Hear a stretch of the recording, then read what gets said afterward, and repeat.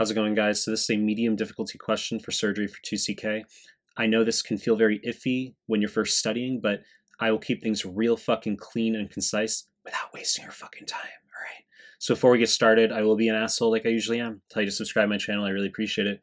Give the video a like, I really appreciate it. And find me on Instagram at Melman_medical, MEHLMAN_medical. The link is down below. Find me on Telegram. Recently created a Telegram group and channel. Links are down below. Now let's hop into the actual question here. 81-year-old woman, chronic AFib, severe abdo pain for the past 2 hours. Physical exam shows mild abdo tenderness. You need to know as a baseline standard pass level diagnosis, this is acute mesenteric ischemia. Now I said this is a medium difficulty question because we obviously expand upon things, but you need to know that if you have a left atrial mural thrombus in the setting of AFib, that can launch off to the brain, cause a stroke or TIA, go to the eye. Acute retinal artery occlusion can cause acute mesenteric ischemia if it goes to the SMA or IMA, as we have here, or it can even go to the femoral popliteal vessels, cause acute limb ischemia. Patients classically and colloquially get pain out of proportion to the physical exam. So this patient has severe abdo pain, holy shit, but the physical exam, nothing outrageous. Bowel sounds are absent. This is a non-specific finding that can cause a lot of fucking confusion on USMLE.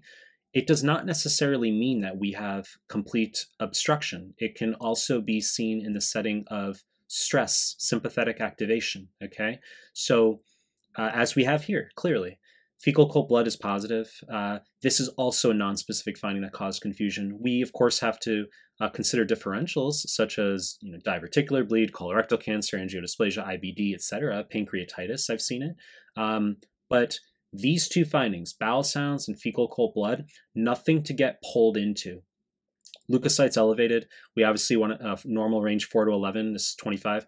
We obviously want to consider things like infection, sepsis, but we can also get elevated leukes in the setting of stress, as we have here, sympathetic activation.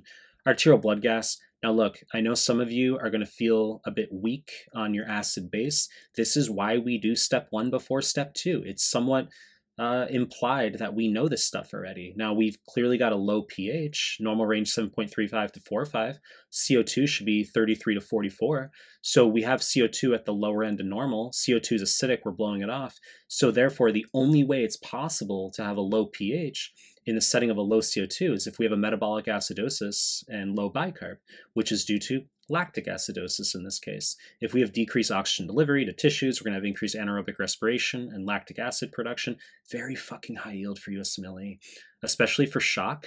Okay, I mean hypovolemic, cardiogenic, septic, I've seen it all. Okay, lactic acidosis, very important, but that explains our low pH here. Ischemia.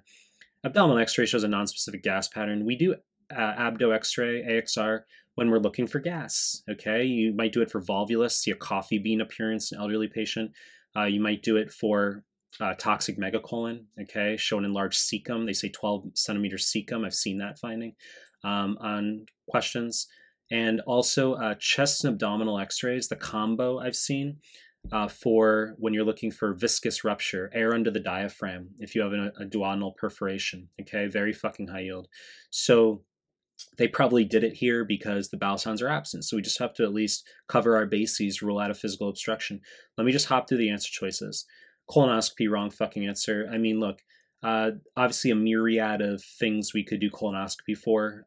We want to diagnose cancer. We want to do diagnose IBD. Okay, so colonoscopy has its utility, but in the setting of acute mesenteric ischemia, it's not what we do. CT scan of the abdomen, wrong fucking answer. Now look, this is high yield for how we diagnose diverticulitis. You need to know that you don't do colonoscopy in acute diverticulitis because you could cause perforation. Same thing for toxic megacolon. You do not do colonoscopy. When the diverticulitis heals, when the patient convalesces, weeks to months later, you schedule follow-up, do a colonoscopy to rule out colon cancer as an etiology for the diverticulitis. Choice C, exploratory coeliotomy is our correct answer. Now look, every fucking student says, what the fuck, when they see coeliotomy. This is a vocabulary exercise. This isn't because I'm trying to be entertaining here.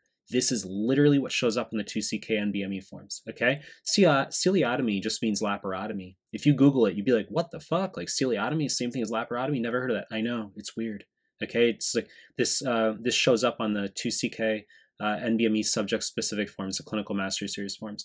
You're going to do a laparotomy if a patient is unstable, has low blood pressure, or if a patient has acute mesenteric ischemia. It's what they want. You're not going to do laparoscopy in these patients. Laparoscopy, more conservative if the patient has normal blood pressure, or if they just have something like an appendectomy that needs performed and the patient doesn't have low blood pressure. Cholecystectomy that needs to be performed if the patient doesn't have low blood pressure. But in the setting of SMA or IMA occlusion in mesenteric ischemia, we are going to have to remove necrotic bowel. Okay, and that's why a laparotomy slash ciliotomy, holy shit, is what we do.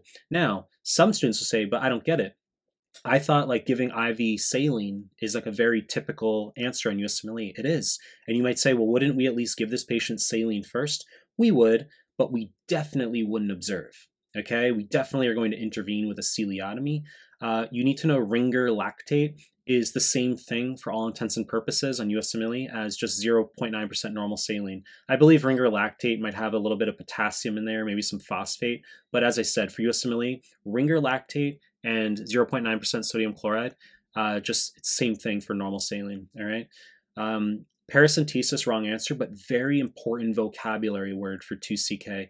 This is just aspirating fluid from the peritoneal cavity. This is what's done for SBP, spontaneous bacterial peritonitis. Do not confuse this with pericardiocentesis, okay? A lot of students do that. SBP, obviously, it's a lengthy discussion in of itself. I've made other questions on it.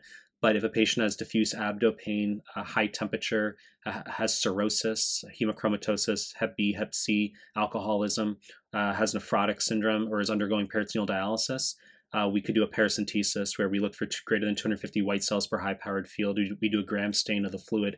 We give ceftriaxone. So look, as I said, I'm not going to make this a 49-minute clip where we talk about every little fucking detail, but that's your concise clip here.